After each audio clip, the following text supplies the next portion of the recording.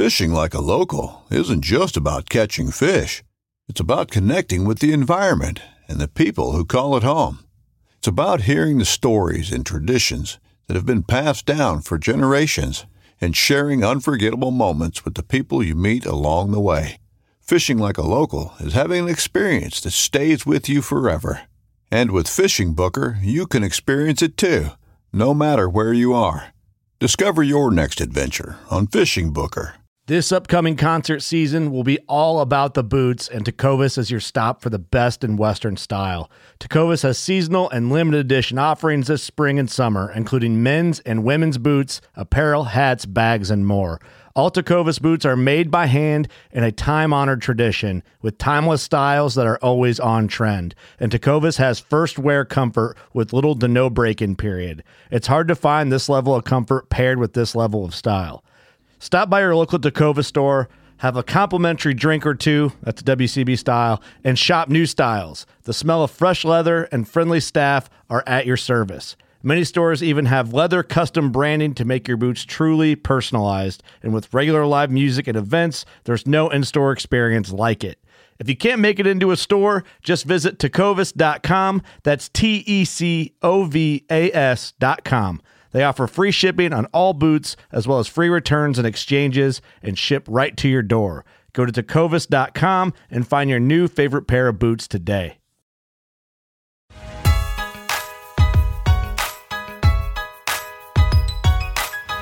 Welcome, everybody, back to the MVM show. We got another podcast today. Very excited and pumped, to say the least, to have the guest on that we have today.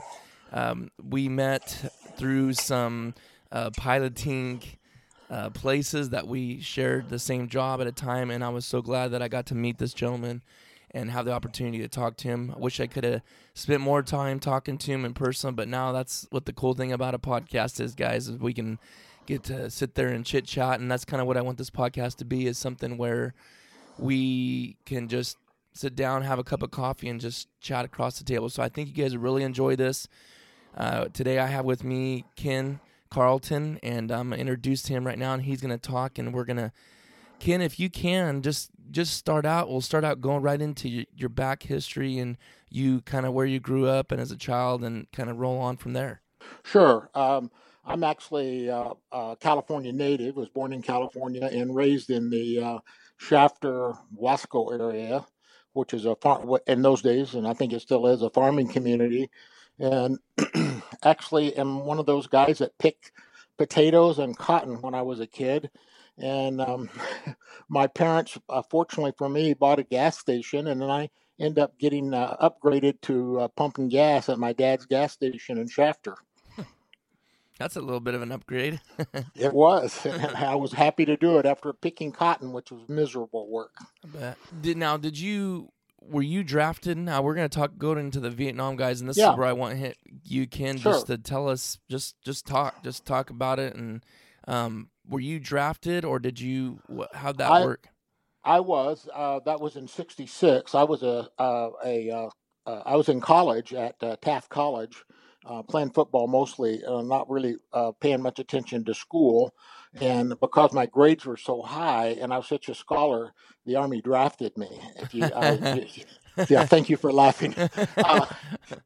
So I went to Fort Ord, and I took all the tests and everything. And they go, "Hey, would you like to be an officer?" And I said, "What do they do?" And they said, "Well, those are the guys that have the black stripes on their pants, on the side of their pants, and they don't do a darn thing." This was a sergeant telling me they're lazy and don't do a thing. I said, "Hey, that's the job for me." So I went to OCS in Fort Benning, Georgia, and then after OCS went to Army Flight School,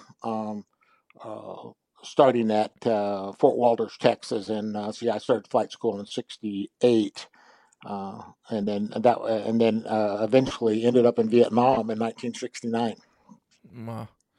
Now, did you get to choose to be a pilot, or were they hurting so bad for pilots at that time? Well, actually, what happened? I was at Fort Benning, and I was a brand new second lieutenant, and a couple of my friends had already been to Vietnam and already been killed. They a couple of them were killed the first week they was over there. That I went to OCS, and I thought, maybe I should do something a little bit safer. So, be it rather than being an infantry second lieutenant. And so I applied for flight school, and I had the grades, and I'd taken the tests for it and passed all that stuff. I was an avid aviator before I ever got to fly. Just a quick story how I became an avid aviator. At my church, if my Sunday school teacher owned a Luscombe airplane, and it's an really an old airplane. I think it was a 1946 or 45 airplane. And he said if anybody would come to Sunday school for a whole year without missing, he would give them a ride in his airplane. Well, I was the only kid that did that, and I went out and got a ride in that airplane, and I was hooked. I think I was about 11 years old, and I dreamed about flying from that point on. So when the Army was looking for helicopter pilots in 1968, I was really excited about it and volunteered for that, and was put in flight school. And just so you'll know, I soloed in 8 hours. I was the lowest time solo student in my class. So I had some natural ability, and was with a lot of luck. Okay. Wow. Now, what were you training in, Ken, when you first started? Were you trained straight in a Huey, or? No, when we first started out, we called them Mattel Messerschmitts. They were, you would know them as a Hughes 300, and I think they're made by Schweitzer now. Yep. But they're very light touch on the controls, very, very unstable in some respects. But once you learned how to fly one of those, then everything else was pretty easy. The Huey, for example, is probably at least twice as easy to fly as any of the trainers that I flew. The other trainers that were out there were Bell 47s, which you've flown, and OH-23s, which were the Hillers. And I was flying the TH-55 is what was the Army's designation of the Mattel Messerschmitt. Okay. Yeah, because I wonder when they switched over to actually flying the 58s for training or whatever they call them. That was later. And here's the thing about that kind. I really feel fortunate that I learned how to fly with the throttle, and I had to manually, because later on I would take check rides months later, and they'd say, okay, you've had a fuel control failure. And it was absolutely a no sweat for me, having trained on throttles, to manually operate the fuel control on a Huey or any other aircraft as far as that goes. Now, how long was flight school in the Army at that time? I mean, how long were they pushing people through pretty fast, or? Well, it was eight months, and you had two phases. The first phase was just basic stuff and solo, pre-solo, and solo, and then some no tactics or anything, just learning how to fly the helicopter. And that was about 100 hours, 80 to 100 hours. And that was mostly done at Fort Walters, Texas, which is out west of Fort Worth by Mineral Wells. Anyway, after that, you would go to one of two places. You'd go to Fort Rucker, Alabama, or Hunter Army Airfield in Georgia. And I went to Hunter Army Airfield because I was on a track at that point to fly gunships. So when you went to Hunter, you got an instrument ticket, which not all Army pilots got an instrument ticket out of flight school. Some of them got what they was called a tactical instrument ticket. And I got a real instrument ticket and got to fly gunships while I was in flight school. And I graduated from that, and I had about 1 week of leave. Normally, they tried to give us a month of leave before Vietnam, but they were so short of pilots in 1969 by that time that I went straight over to Vietnam, basically. Wow. Now, were you? I mean, how old were you at this time when you finished up flight school?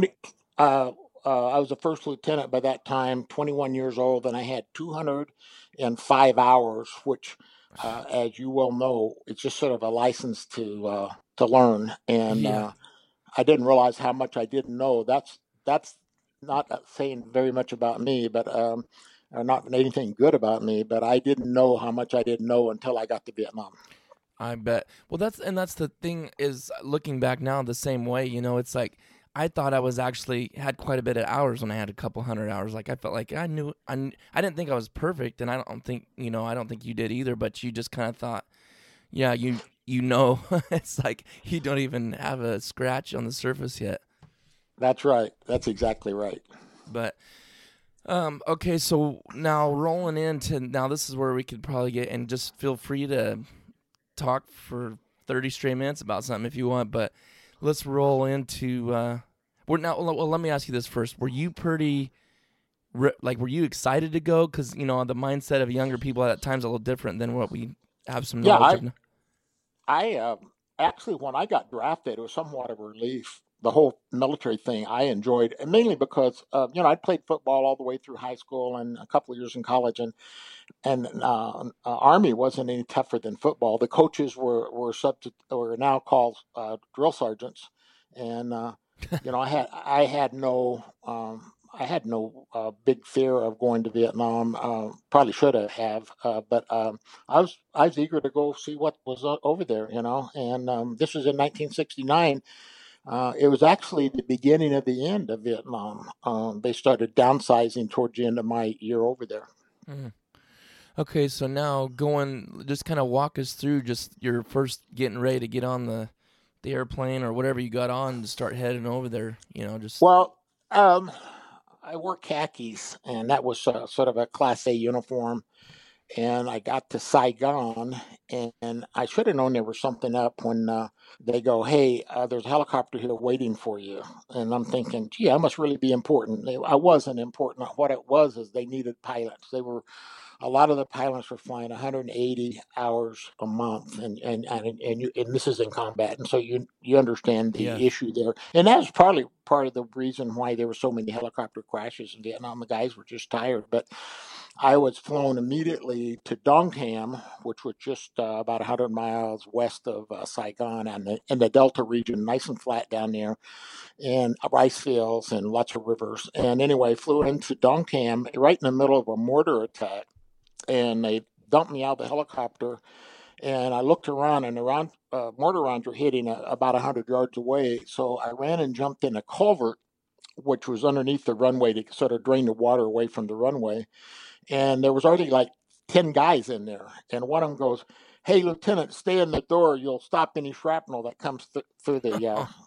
So I did, and lo and behold, a round went off right above us, which it was 3 feet of dirt above us in a culvert, but it rang our ears, and a piece of shrapnel hit the inside of the culvert and rolled at my feet and sizzled in the water. There was about 3 inches of water in that culvert. wow, And I reached down and picked it up. I still have that. And wow, you know what? That was the first time I thought, oh, man, this is serious stuff. yeah, So I went into my company area, and uh, a rocket, a 122 millimeter rocket, had gone through the roof of my new unit, where the company commander, the operations officer, several other warrant officer pilots, and some enlisted guys were looking at a map and killed everybody in the command group just hours before I got there.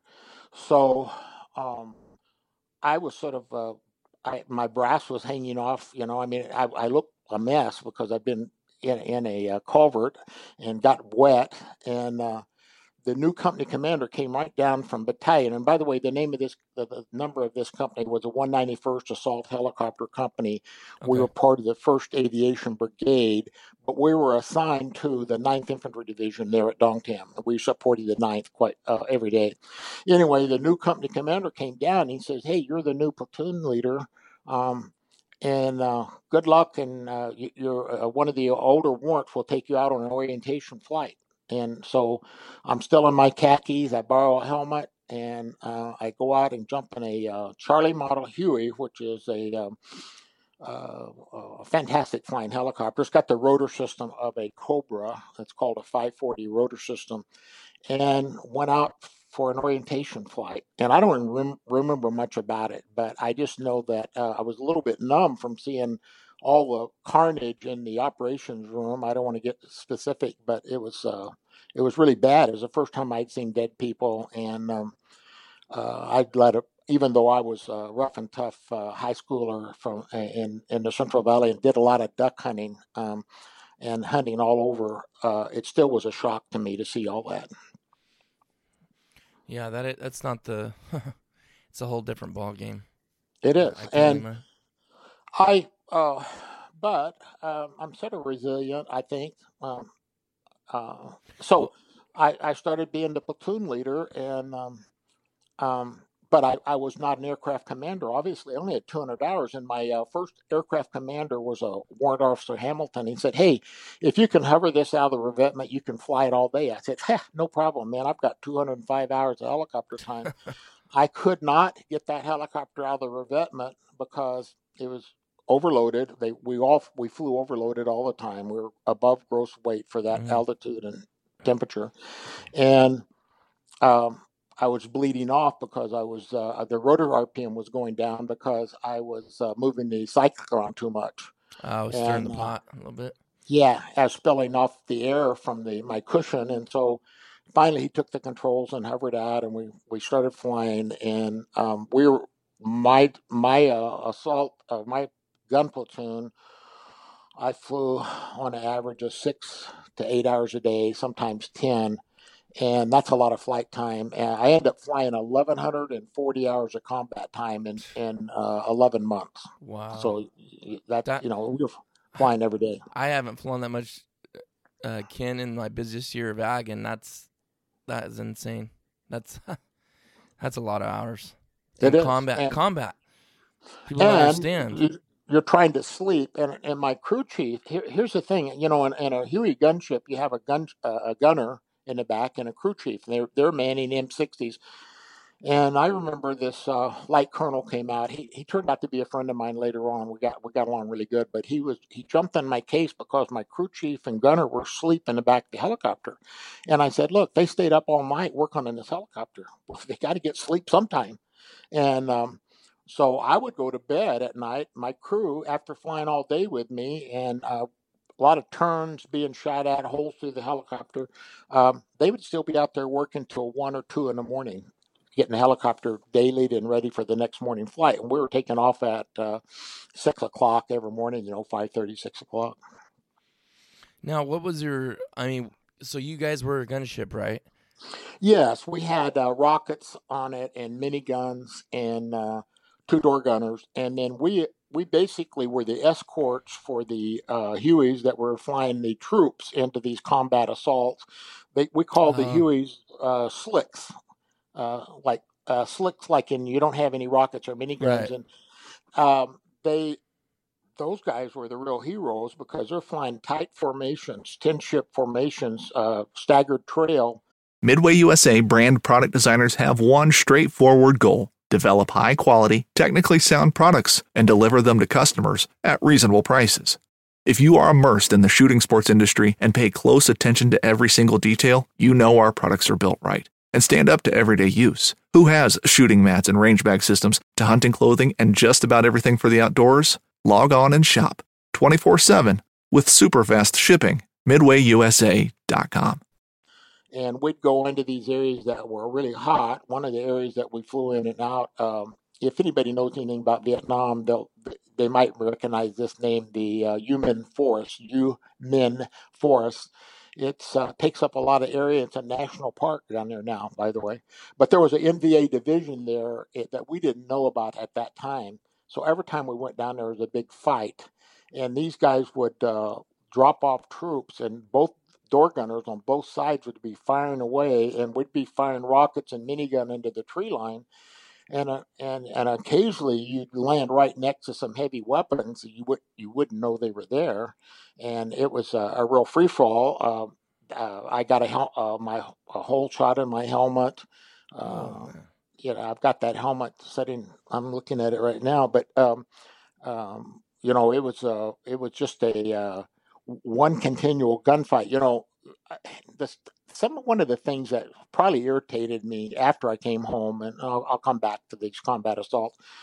I had guys from World War II really looking down their nose at us, and I think that's no longer the case. But at the time in the 70s, and they would they made some landing maybe at Omaha Beach, or maybe they did a parachute landing into Holland. Right. Maybe they were at Sicily. My dad was a World War II veteran, Sicily. They'd be in combat for maybe 30 to 60 days generally, and then they'd be pulled out. I was in combat every day. We had no days off, except when I went to R&R to meet my wife in Hawaii. I was in combat every day, and you had no time off, and it was for a whole year. So guys came home, they're a little dingy, and I can certainly understand that. But anyway, back to our combat assault. Well, Ken, stay there for a second, because that's interesting. I never knew that about. Was that like that for all World War II people? Not that makes it any less, but I mean, were they always... listen, it's not taking anything away. No, I from know the it's vets, not, definitely. But the fact of the matter is, they were not in the war, in the combat fighting. They would be rest and recuperation back in England or wherever. And even in the Pacific, which was bloody for the Army and the Marines and the Navy, that usually was over within a month or two, and then they would be pulled back. Well, that's interesting, though, because how... I honestly, God, I guess I kind of knew that, but I didn't really even think about it, because if they were hurting for people really bad in Vietnam, they were hurting for people real bad, I would think, right, in World War II. So how are they allowing that break like that? I mean, what was different from then to Vietnam where they couldn't, you know what I'm saying? I mean, they don't even do that for Afghanistan or Iraq. They never did that. They didn't do that kind of stuff. You know, the nature of asymmetrical warfare, where you're not dealing with front lines or battles like you saw in World War II, is that even when you're not in a fight, you're subject to being shot or mortared back at your base camp. So they just didn't have enough people in Vietnam that were trigger guys that could pull the trigger. I think for every guy that was in the infantry, and the odds would even be higher for a helicopter pilot, but for every guy that was in the infantry, there was like 8 or 10 support people. And so the guys that were 11 Bravos, the infantry guys, the real heroes of Vietnam, they were far and few between when you looked at the total numbers. One time I figured it out. While I was in Vietnam, there was about 900,000 people in Vietnam, and there was about 40,000 of actually engaged in combat. Wow. But they were engaged in it every day. Mm-hmm. So, and it's like the helicopter pilots, and I'll be the first to say, when I went back to the base at night, I got a shower and some food and got to sleep for 6 or 7 hours, and in the infantry was laying in some foxhole in the mud. Yeah. So those guys were the real heroes. Right. No, I agree. Interesting to hear about that. The just different wars, totally different setups. Sure. And I see this all the time. I see people say, well, that never happened. Well, yeah, it probably didn't, because you didn't see it happen. Yeah. There was a lot of different wars going on. And so I try and cut people slack when they tell me something like, this one guy said on the internet, I don't remember exactly what venue it was, but he said that he watched a guy get his foot caught in a cargo net, and when a Chinook lifted up, the cargo net trapped his foot and lifted him up. And then finally somebody noticed it, and the Chinook came back, sat down. Once the net released back down, he was able to pull his foot out of there, and then go, that never happened. I said, well, it very well could have happened more than once. There was weird things that happened in Vietnam. Yeah. Okay. So back to your. Anyway, the combat assaults usually involved the 9th Infantry Division, and they had fire support bases around Dong Tam. The fire support bases were Danger, Schroeder, one other. Now I'll think of it in a minute. Danger, Schroeder, and whatever. Anyway, those were battalions. That was a battalion in each fire support base, and every day we would pick up a company and insert them and land them out in the field someplace, and they would be involved in some big battles. This is sort of interesting. One of those battalions had a battalion surgeon by the name of Brian Hawley, and he made contact with me last year because he found somebody that knew me on another website. And he said, "Hey, do you remember a certain day in May in 1969?" I said, "Yeah, I do." And there's been a couple of books written about it. And anyway, he he says, "Well, Colonel Hackworth, who has written several books, he's now deceased. He was the battalion commander. He mentioned you guys because if it hadn't been for the bounty hunters, that was our call sign. I was Bounty Hunter 6. Um, we think that we might have, had a lot of people killed that day, and it was a very, very close battle. Matter of fact, right prior to this particular event, just prior to that, I saw about 30 bodies all laid out side by side. Enemy. They had their guns were laying next to them. So I called the infantry guy up on the ground. I don't know if he was a sergeant or lieutenant, and I said, "Hey, if you guys really have time to go around and position those bodies for photos, because it sort of irritated me. That's a lot of work to get those bodies laying side by side like that right along the trail." He goes, "Bounty Hunter 6, that's the way they were shot, and that's the way they landed. That was a very successful ambush." And I go, "Holy moly, there's a lot of enemy around when you can kill 30 of them at a time on an ambush." Well, right after that, the infantry was hit hard at close range by machine guns, and they were pinned down. And they called for ammo, and all the slicks had gone back to Dongtam for refueling, and we were still out there. After we escorted the slicks to altitude, then we'd come back and support the infantry. And I hovered a helicopter down next to some guys, and we gave them ammo. And we were shooting them. Door gunners were shooting into a bunker that was about 15 yards in front of the helicopter. So you get an idea. This was not all long range stuff. There was some pretty hairy stuff at close range. Wow.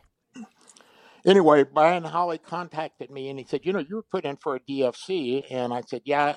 I said, eventually, when I got to Alaska, I finally noticed it showed up on some orders. After Vietnam, I went to Alaska.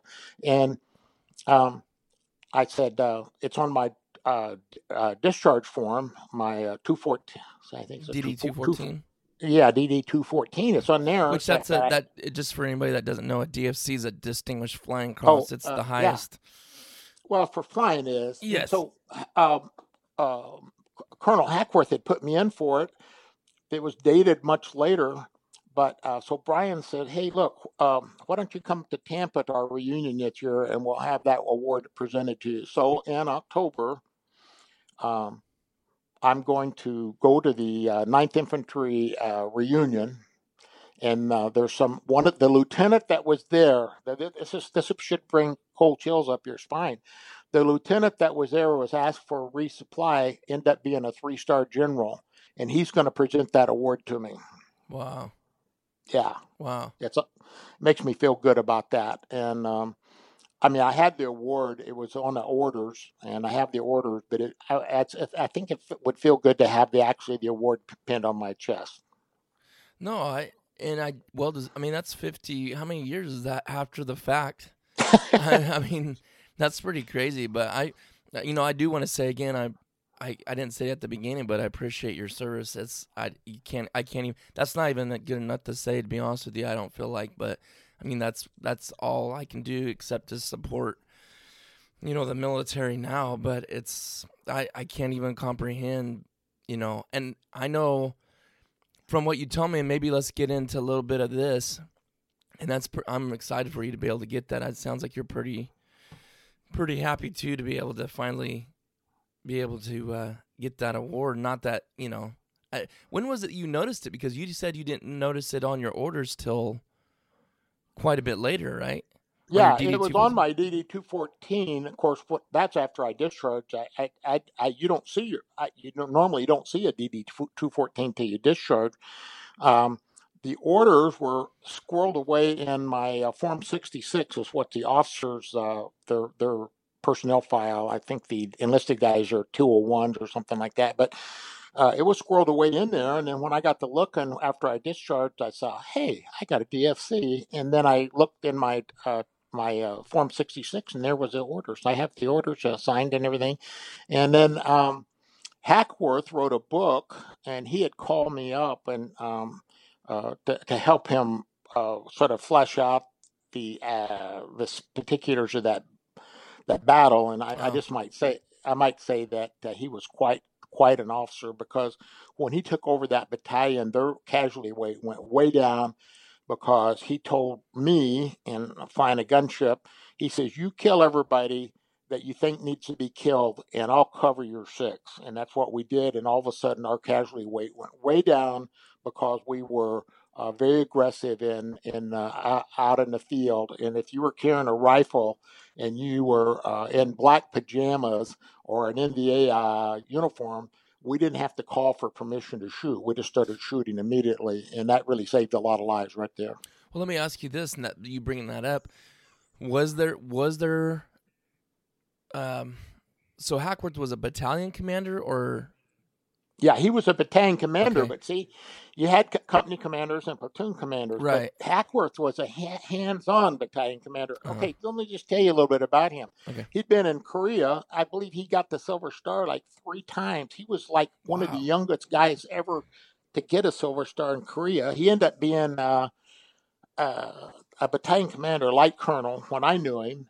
And heck, you had to be really careful. One day later on, after this battle where he put me in for the DFC, I was flying a command and control helicopter, and usually the platoon leader of the guns, because of the tactics involved and all the radio calls and the interaction that we had with the infantry, they would move us into to fly the command and control helicopter. In the back seat was the province chief, a Vietnamese, and a forward artillery observer, Colonel Hackworth, and a radio operator. And they had about 5 or 6 different radios in the back seat, so they could talk to everybody. And one day, after the Slits had gone back to Dongtan for fuel, a company of NVA broke cover, was trying to disengage from the 9th Division, which were in the process of killing them. And when they broke cover, I brought the helicopter down from its normal altitude of about 3,000 feet, and we laid waste to them. And Hackworth was shooting up the back. They shot up all the ammo, or Durgan ammo, and they shot up all the M16 ammo. And Hackworth was trying to grab my Browning high power out of my shoulder holster, and I slapped his hand away, and I said, "Colonel, that's the last gun we have on board that has any ammo." So anyway, that's the kind of guy he was. He didn't mess around. No, he did not mess around, and as a result of the rules of engagement that we had there, we had very few casualties once he took over. Okay, now, as far as the rules of engagement, I mean, was there other battalion commanders that was like, "Oh, you need to identify first," or was it pretty much every? I mean, in Vietnam, I don't see it ever being, but that's why I'm asking you. I don't ever see it being like it is today. But like, I mean, was there some guys in there that was very hard to deal with? Because once you're out in the field, they have no way of knowing. Actually, I got to tell you, you hear all this stuff about bad officers and stuff, but we had our chain of command was really quite supportive. I was sort of low on. I was a captain by this time, by the way. I'd made captain over there.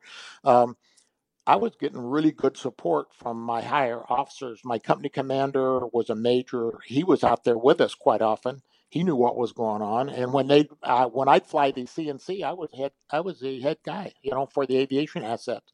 And so we had, just so you know, it wasn't just Army. We had Air Force F4s and occasionally Navy A7s doing close air support for us. So, I felt, in my case, I was very fortunate, and it probably helped me survive that whole thing, to have good officers, and I didn't have any bad ones that I ran across. And that's the thing that will, just from what I see, I mean, that makes or breaks the whole thing.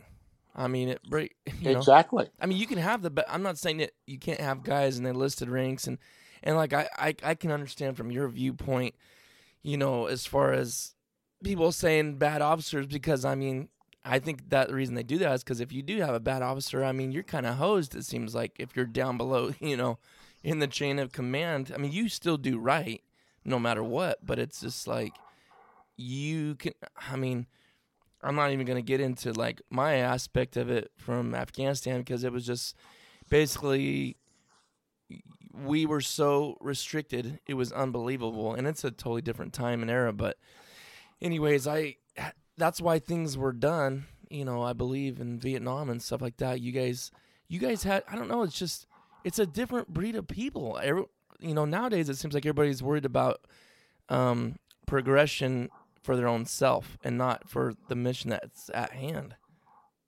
Well, think about this. This lieutenant general that's going to present me with my DFC, he went from a second lieutenant in the infantry in heavy combat to a general. So as he went up through the ranks, you can imagine he had his act together. A lot of it depends on what their past,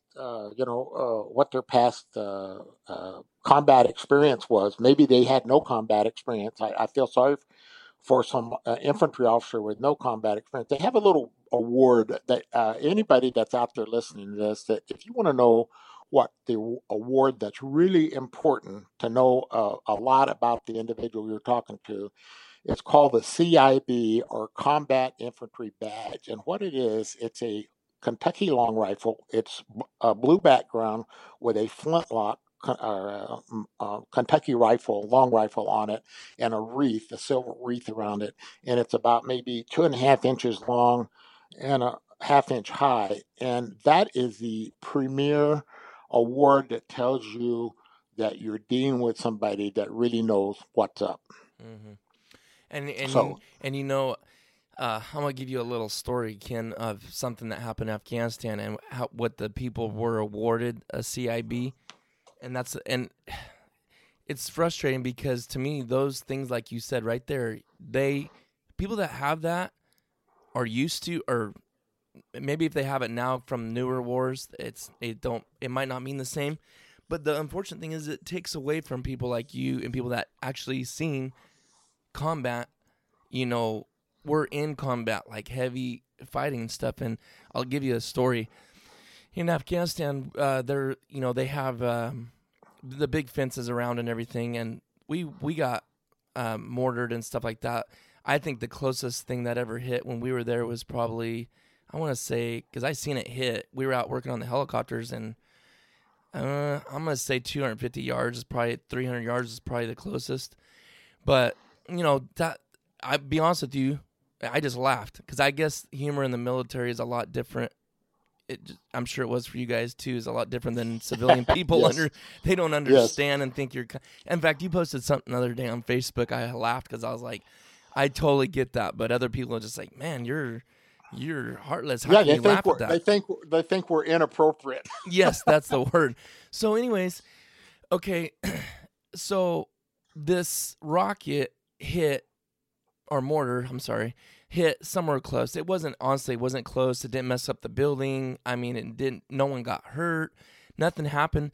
They end up awarding everybody, and no offense to people that work in the post office at all. I mean, hey, but everybody in that whole post office building, the militaries, it was Army, they all got awarded the CIB. And it's hey, here's the deal with the CIB. Just so you know, I know a little bit about it because I was an infantry officer. Guess what? I don't have one, and I'll tell you why. I was never in combat in an infantry unit. I was in combat in an aviation unit supporting the infantry. I don't have a CIB. Here's what the prerequisite is to be an infantry officer or enlisted, and in an infantry unit involved in combat. So you may never hear a shot fired, and you could actually get a CIB. But I'm not taking anything away from that CIB. You're right. In this case right there, it's probably hokey to say the least. But and to me that's so disrespectful to people that have earned it or in the past. It's like you can't put the it's hard to say because you're not trying to put someone above the other person. It's not even about that. It's about, this is what you experienced, this is what happened, and this is what you get. Listen to this. When I was getting out processed, basically my time was up at the same time we got back from Afghanistan. And the ladies that not ladies, well, it's men and ladies, but I think it was a lady that I had at mine. she's out processing. She's kind of typing everything out, making sure everything's correct on the DD-214. I guess that's how they do it now. And she goes, I don't know how to word this properly, but she basically asked me, is there any awards that you think you're supposed to get or you were supposed It's like, I looked at her so shocked. I was like, what? She's like, is there anything that I need to add as far as in the awards or anything section? I go, no. I go, she's all, do you want to, she actually, I'm not even going to say what she said, but she's like, do you want this or this? And I'm thinking, because these are civilian people, and I'm thinking, why are you asking me this? Why?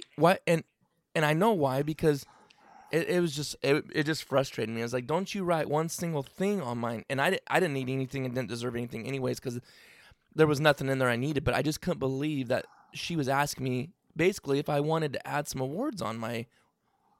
I think probably if you'd have said yes, then she'd have wanted to see the orders for them. I mean, every award that I think, unless it's a unit award, you have a specific set of orders for it that says, your name on it. But well, she was like, "Do you want me to add this one?" And I can't even remember what it was now. And I was like, "No."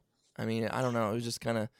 Just seems like here's where that DD-214 really helped me out. I think I mentioned to you before. I stopped flying last year. I felt fortunate to pass my flight physical at age 70, but my hearing is shot, and so I finally went down to the VA to see, and they said, "Well, here, where's your 214? Here it is, right there." And they look and they see helicopters, 1,140 hours of combat helicopter time. And boom, they didn't even give me any heat. They just gave me a pair of hearing aids. So it was a prima facie evidence that I probably couldn't hear being around helicopters. And your MOS, you were a helicopter repairman. Your MOS that's on your DD-214 will allow you to do the same thing when your hearing gets as bad as mine. Just so you know. Yeah, it's funny. I like this. I'm curious what your charts look like because you have so many hours. How many hours do you have, Ken? Besides all the civilian time and your. Well, if I count my civilian time, I have in helicopters. I have about 15.5, Wow.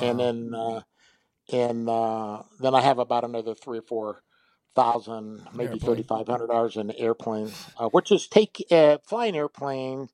Is like taking a bath with your socks on. It's really not that exciting after you've been flying helicopters. Well, that's a perfect recipe for no hearing, I can tell you. I hit, that's crazy. That's you're basically about 20,000 hours. I hit, now I can't even remember now. I don't know. I think it was 7,000 or 8,000, somewhere in there. I don't know. I do it once a year. I check my logbook. Well, after about 5,000, I really didn't start counting my hours until I retired from the Forest Service, started fighting fires as a contractor. Now all of a sudden they're breathing down my neck on hours, recent hours, and all that stuff. So I had to go back and reconstitute my logbook from my flight records. Yeah. Okay, let's go in. We've been here about 40 minutes. I don't want to keep it too long. If you are okay with an hour or whatever, it's good too. But let's go into some details that I know you mentioned, and I don't want to blurt it out because I don't want to be wrong in my remembrance because my memory's terrible.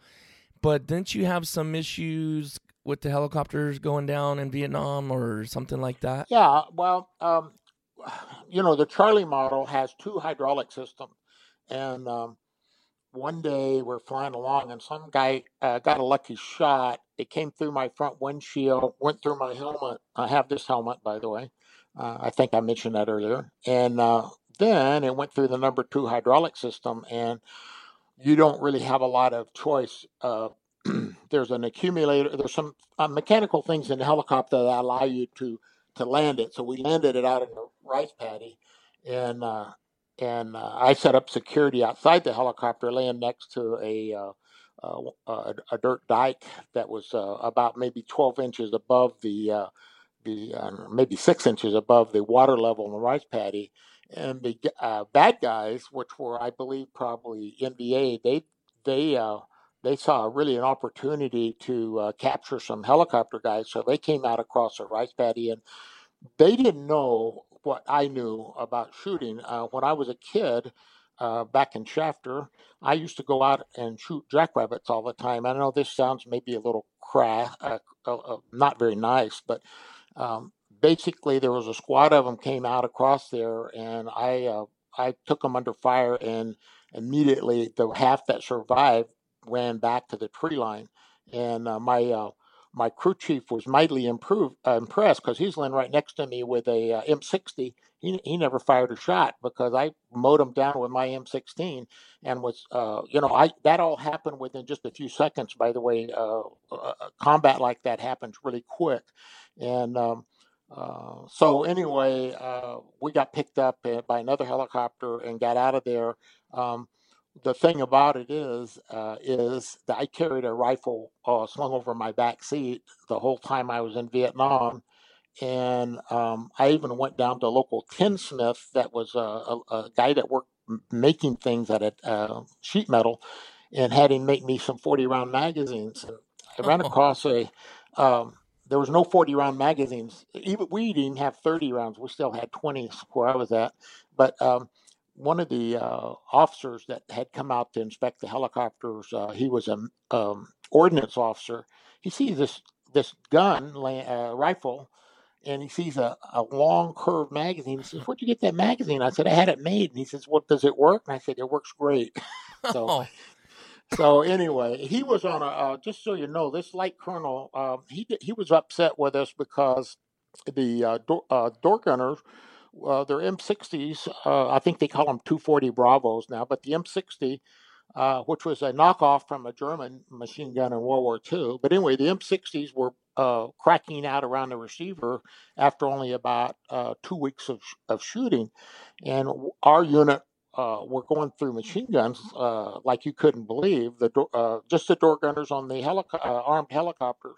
And the reason they were cracking out, they were made by GM, General Motors. The door gunners had highly modified these machine guns to fire about 800 rounds a minute. They normally fired about 500 rounds a minute, and they'd put different springs in them and did all kinds of neat stuff to them, but that they'd wear out real fast. So he was trying to figure out what was going on. Unfortunately for him, we knew when he was coming out, and we'd put all of the old stuff back in the machine guns before he got out there. So okay. You go ahead. Just the ingenuity of our crew chiefs and door gunners was outstanding. Boy, that pays off. Just real quick, did you have two basically mechanics on board, or was one actually a mechanic / door gunner, and then the other one was just a straight door gunner? We had a school trained Fort Eustis, Virginia mechanic. That's where I went. That's where you went, right? Yep. That's the smartest people in that whole crew was the guys that went through Fort Eustis. Okay, I happily acknowledged how smart my crew chiefs were, and I still say that. Anyway, then we had a guy that was a door gunner that was from the infantry that got tired of slogging around in the mud and went over to the helicopters. And it was an exciting job because you're in shootouts every day. If you're an adrenaline junkie, the back seat was the place to be. They got more kills than we did with the miniguns and rockets. Basically, the miniguns and rockets was to keep everybody's head down till we could flare out, get down low, and kill them with the machine guns. And so then we had a maintenance platoon in our company. Our slicks were boomerangs, and the gunships were, as I said earlier, were bounty hunters. And then we had a maintenance platoon called Wingnut, and there was about 100 guys in that, and they would augment my crew when there was a 100-hour inspection, or well, their military didn't do 100 hours, but when there was a phase inspection or something, they would send somebody to help often, but just a daily and clean the filters and get the helicopter greased up and ready to go for the next day with just that one crew chief. And the door gunner would take the door guns in, clean them, put them in the armory, and then come back out and help the crew chief. He basically turned it, and he's probably just as good as a mechanic by the end of that deployment, I bet. Well, some of our door gunners learned so much about it, they became crew chiefs. They still had 11 Bravo MOSs, but they could do the pull the filters, grease it, really do an in-depth inspection of the helicopter. And these helicopters were getting really beat up badly. I mean, you were pulling fast turns, pedal turns, Yeah. uh, bleeding off almost every takeoff was the RPM were bleeding off, and it's all so they didn't last long. A typical one that went back to the States for rehab probably maybe only had 1,200 or 1,500 hours. I never hardly saw one that had more than 1,500 hours on it, and it was already on its way back to be rehabilitated. Hmm. Do you now going back to that story when he basically got shot down, right? From Yes, like you said, correct. a lucky shot. Yeah, but see, shooting a helicopter down is usually you're a hunter, and you shot doves where they sort of flutter to the ground. Yeah. That's the way thank God they don't blow up like in the Right. movies Right. and crash in a ball of Spin flame. in You're circles down, all the and way then down. you better be ready to fight on the ground. And in Vietnam, they had in our area they had a $25,000 reward for any pilots they could capture. And matter of Oh. fact, they did capture some OV-1 Mohawk pilot and a observer one night, and we hunted for those guys for a week flying at night. And it's really scary flying at nights because you can see all the tracers. I didn't ever like flying at night. I don't mind flying at night. You know me, I flew EMS Mm. after after Vietnam, but I didn't like seeing all those tracers. During the day, you didn't see all the tracers. You You didn't realize how many yeah, bullets you were didn't actually realize how coming many at you, people. huh? Yeah, and so these two guys got shot down in a Mohawk. We were looking for them. That's a twin engine. Not a lot of people know what a Mohawk is, but it's a observation aircraft that uses side-looking radar and all that stuff. But anyway, they got shot down, and the observer was a lieutenant commander from the Navy that was just out on a lark taking a flight at night for the hay Oh of it, man.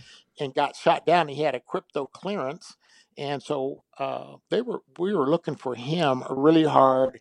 And some civilian guy in khaki pants had got up in front of a bunch of us and said that if you got a chance to put a rocket up his butt, go ahead and do it. And I just told my guys, we're not going to kill this guy. We're going to try and capture him. His name was Lieutenant White.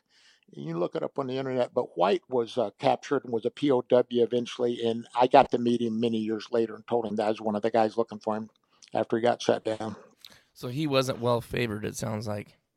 Well, he was a targeting officer in I believe the Navy, and so he knew a lot of stuff. Uh, and they did capture him, and he did spend, I think, 4 or 5 years in the POW camp. I don't Oh really know man. much more than that. I'm sure there's a book written about him. Yeah, I can't imagine that. So now you got shot down. You're on the ground. You're fighting back. I mean, what happened after that? Like, did one of your sister ships come down after it was clear? Yeah, And well, come they get you? tried to. They tried to, but they kept getting shot at. So you don't want to get one of your buddies get shot down. Yeah. So we were hunkered down, and they couldn't get to it. They were skipping rounds out across the water, and I remember laying there in that water, and I don't know if you know it or not, but the Vietnamese use human excrement to fertilize often. And I was laying there, and a big round a brown thing about 12 inches long came floating by me, and it didn't bother me at all. I was pretty happy to just be in that water. Oh man. Yeah, just happy to be alive.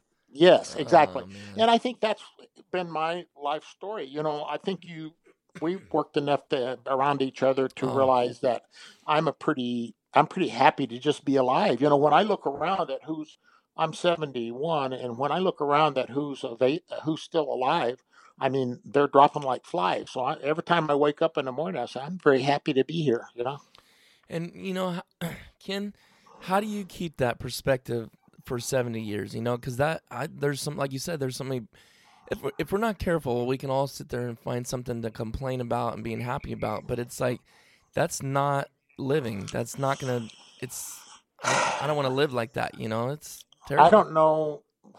I don't know what your audience is, and I don't really care at this point. But I'll tell you where I've been a churchgoer, and I'm not always been a big fan of organized religion. Don't get me wrong. However, I do go to church quite regularly, and I feel refreshed after going and hearing the pastor give a sermon, or going to Sunday school and studying the Bible and being around Christians. And now they're not like me. They're not all perfect, or you, but they're nice people to be around. I feel comfortable around them, and I think that helps me keep the proper perspective to know that in this country, there's a vast majority of good people. If you just listen to what the radio or TV says Yep.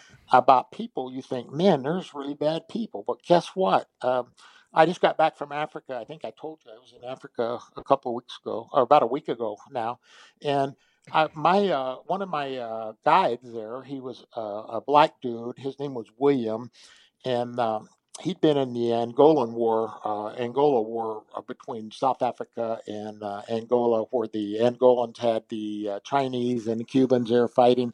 Anyway, he was wounded, and he's about 55, and that war was in the early 80s. And anyway, him and I got to talking, and he spoke perfect English. That's the national language there in Namibia, which is just north of South Africa.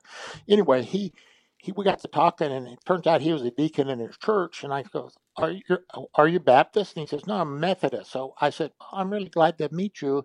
And I said, "What's neat about fellow Christians meeting like this is that you may be black on the outside, but you and I are the same color on the inside." And it was a very, very meaningful meeting, and talking to him about his how he felt about things, and what he was going through in his life. He's a good man, and there's a lot of good people. Our media would have us believe otherwise, but in this country, there's especially a lot of good people, and that's what I focus on. Yeah. And I'm 100% with you. I think the only way that you can find true, deep joy and happiness is, through that. And people know that on my channel. I say it. We pray and stuff, and through prayer and reading the Bible and having Jesus in your heart. I mean, that's 100% what I believe, and I have practiced that myself. And it's not, it's not about religion, because there's a lot of different religions, but when we have him living in our heart and living our lives, amen, he's the only one that can make a difference in it. But so I appreciate that. And I'm like you, I've been to Haiti, I've only, several countries, I guess, some not by choice and for pleasure, but the other ones, like Haiti, we went over there, and it was pretty cool because that place is a place that has really been plagued by bad government and bad decisions. We first got there, we were driving down the road, and there's a dead guy right laying on the sidewalk, and people are just stepping over him, and like he wasn't even there. I mean, that's just a normal thing to them, but then Right. we did meet up with the people that that went to church and stuff, and it was pretty neat being somewhere like that. And I went to Mexico several times, but getting kind Just of so you, go just so ahead. you know, that was a mission trip you're probably on. Our church has had a couple of mission trips. We have some missionaries that we support down there too, and um, my hat's off to you for going on one of those mission trips. No, I actually enjoy it, and it's good. We're helping build some stuff for their school and stuff like that. So using a little bit of our skills of construction from the past to be able to Yeah, go help out. exactly. That's that. Yeah, that's exactly right. Yeah.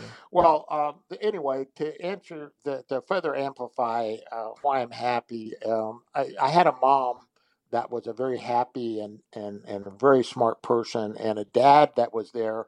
And they talk about white privilege. Well, white privilege is simply you can be black and have white privilege. You can call it black privilege or brown privilege, whatever kind of privilege. The privilege part is to have two parents that love you and are with you your formative years. Mm-hmm. That is to me, that sets you up for success. I don't care what color you are. Yeah, I agree. Well, maybe I wanted to double check with you, Ken. I thought that wasn't the only time you went down in Vietnam, was Yeah, it?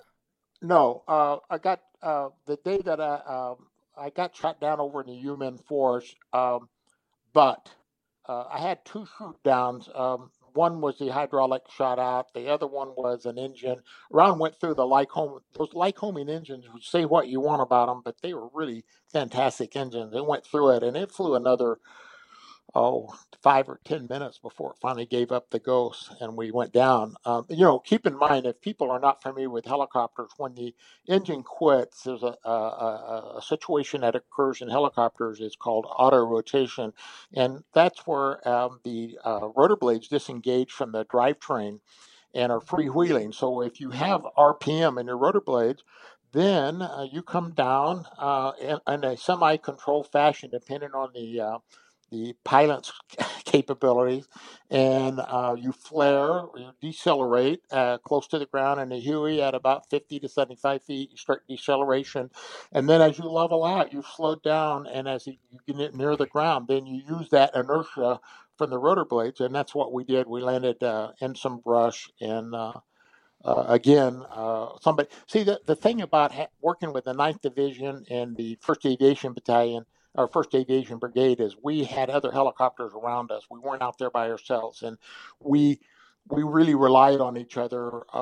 I have not seen it, but one of our units, sister units, had a helicopter crash. Another helicopter came in, was shot down. A third helicopter came in, was shot down, and finally the 4th helicopter came in and picked everybody up. And that tells you the commitment that we had to each other. And that's why we're so tight now. As when we go to these reunions, it's like it's like I've been with them my whole life. And you get the feeling of that camaraderie. I never had to go very far from the crash, maybe 100 yards to be picked up.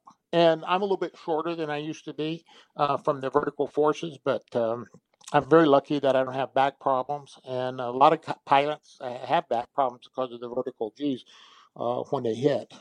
Oh, I bet. Well, so the one that you went down with the engine, you had no idea it went in the engine, did you? When the round went in there? I'm sorry, I didn't hear that last part. You didn't know that the round went through the engine, right? Well, before, no, or you no. just basically lost it and. Well, I thought it was a anomaly. I thought my EGT had gone out because it just spiked. It went from 700 degrees to 1,000 degrees immediately, and I thought, wow, that gauge is out. Lights on the dash, and then all of a sudden we start losing RPM. You realize, oh, yep, engine's gone. Now is there a lot of was it? I guess it just depends. But was there a lot of because I've talked to some other Vietnam pilots, and they were talking about how to do an auto if you lost an engine, how to put it down in the trees, because they were saying, or maybe that was you, Ken, telling me how they would come tail down, which totally goes off of what you want to do. The UMen Force did have trees, and one of my wingmen got shot down. And he said he landed on top of the trees, and everybody's like, okay. And hear the tick, tick, tick of the engine winding down, and they're sitting there, and then all of a sudden they fall about 20 feet to about the center of the trees. They're still okay, and then they fall another 20 feet to the ground. So, they were lucky, Wow. But generally where I was at in the Delta was pretty flat. I mean, the highest terrain feature was some mountains up on the Cambodian border called the Three Sisters, and they were up maybe 2,000 or 3,000 feet above the rice paddies and everything. We were tidal influence. We were quite a ways inland from the South China Sea, but the tide going in and out, you would see that when you'd be flying, with the water level going up and down where we were at. Oh, really? Wow. Yeah. Okay.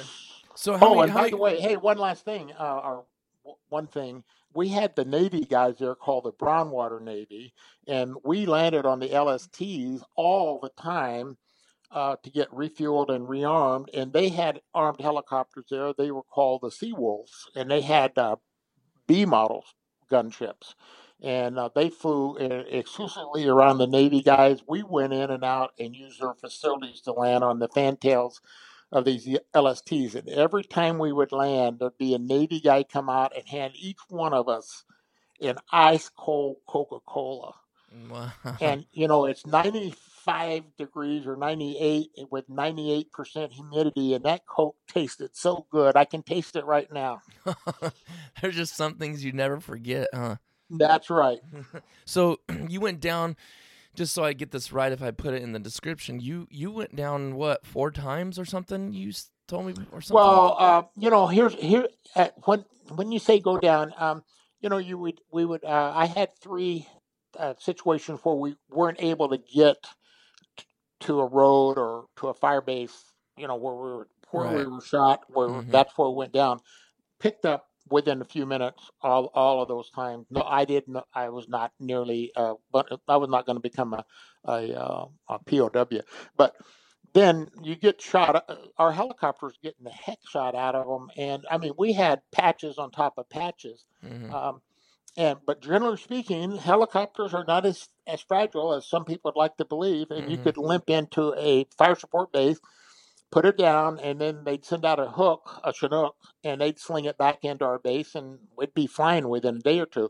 Rotor blades were problematic because you get a hole through them, and you'd make a lot of noise and maybe a vibration, and you'd want to get it on the ground. Mm. Yeah. So, well, let me ask you one last thing before we're not. To me, I didn't feel like we scratched the surface, and we're gonna. If you ever have time again, we're definitely gonna get together and talk some more about it. But one last thing is Thomas kind of he's at work right now, so co-host wasn't able to be part of this, but he came up with this idea, and I thought it's a good idea to add into every podcast. Give me your craziest story from Vietnam that you think you ever had. The scariest one. The craziest or scariest, whatever. The craziest one. I can tell you about that. Okay. I was flying a CNC, and they everybody left except me and the helicopter, and I had I don't think Hackworth was in the back that day, and this one guy with a rifle goes running down a trail down below us. So I have the door gunner start shooting at him, and the door gunners in the CNC, they were flying normally at 3,000, and they didn't really know as good, as they weren't very good with their machine guns. Let's face it, compared to my when I was flying gunships, and they shot, maybe 100, 200 rounds, shooting all around this guy, and he's just running faster. So then I switch it over to the crew chief side, and he shoots one shot at jams, and bang, and then I look back there, and he's back there fiercely trying to clear a malfunction. So I put it back on the other side, shoot, nothing. Tracers going through this guy's clothes, under his legs. I mean, and he's really running for it. And so then he comes to a bunker and dives in the bunker and hits his head on the overhead beam at the doorway, sort of knocks him back and sort of unconscious. Now he's laying, looking up at us, and the crew chief now has his gun back up. So I hover down sideways to have him shoot it, and then I realize, you know what? I'm not gonna kill this guy. And so I pull the nose around where the crew chief can't shoot. He was pretty upset about it. Matter of fact, everybody in the whole crew was upset about it except me. And I said, you know what? We're going to let this guy live. And so we did. And I don't know whatever happened. And I had some people say, yes, that was a good idea. But I was the guy that was in charge of who lived and died that day. And I decided I wanted him to live. What made you decide that?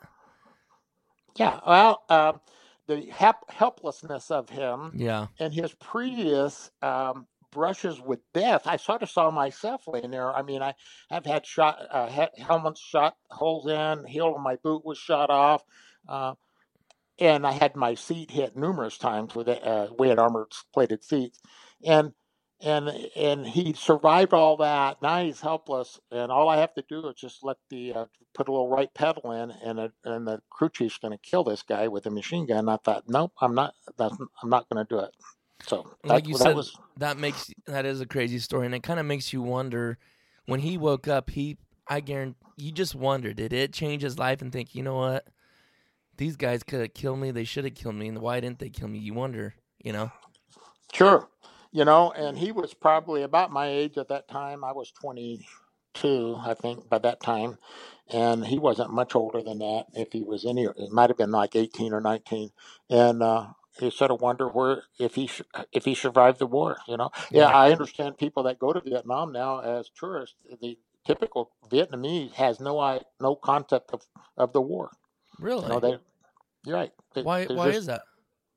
Because they've never taught it in school, and the younger generation has never heard about the war. They know there's just a vague information about the war Wow. over there. Yeah, wow. Is it because they don't want them to know? I don't know. I really don't know the answer to that. I just know that it's the typical farmer where we were at. Those were rice farmers. I hate to say this, is no worse off or probably no better off now than he was when. Well, he's probably better off because we're not dropping bombs on his rice field. But they're doing fine over there. Let's put it that way. They're the same level as they were back then without the Exactly. Wow. Without all the war. Yes. Yeah. Okay, well, we're going to wrap that up. I appreciate you taking your time out of your day, Ken, to get together and do this. I enjoyed every second of it, and it went by a lot faster.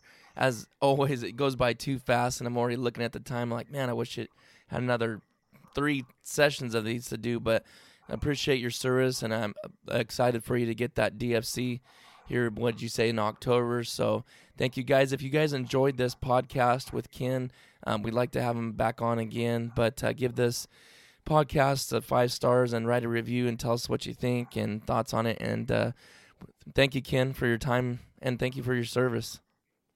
My honor. Thank you. We'll see you guys on the next one.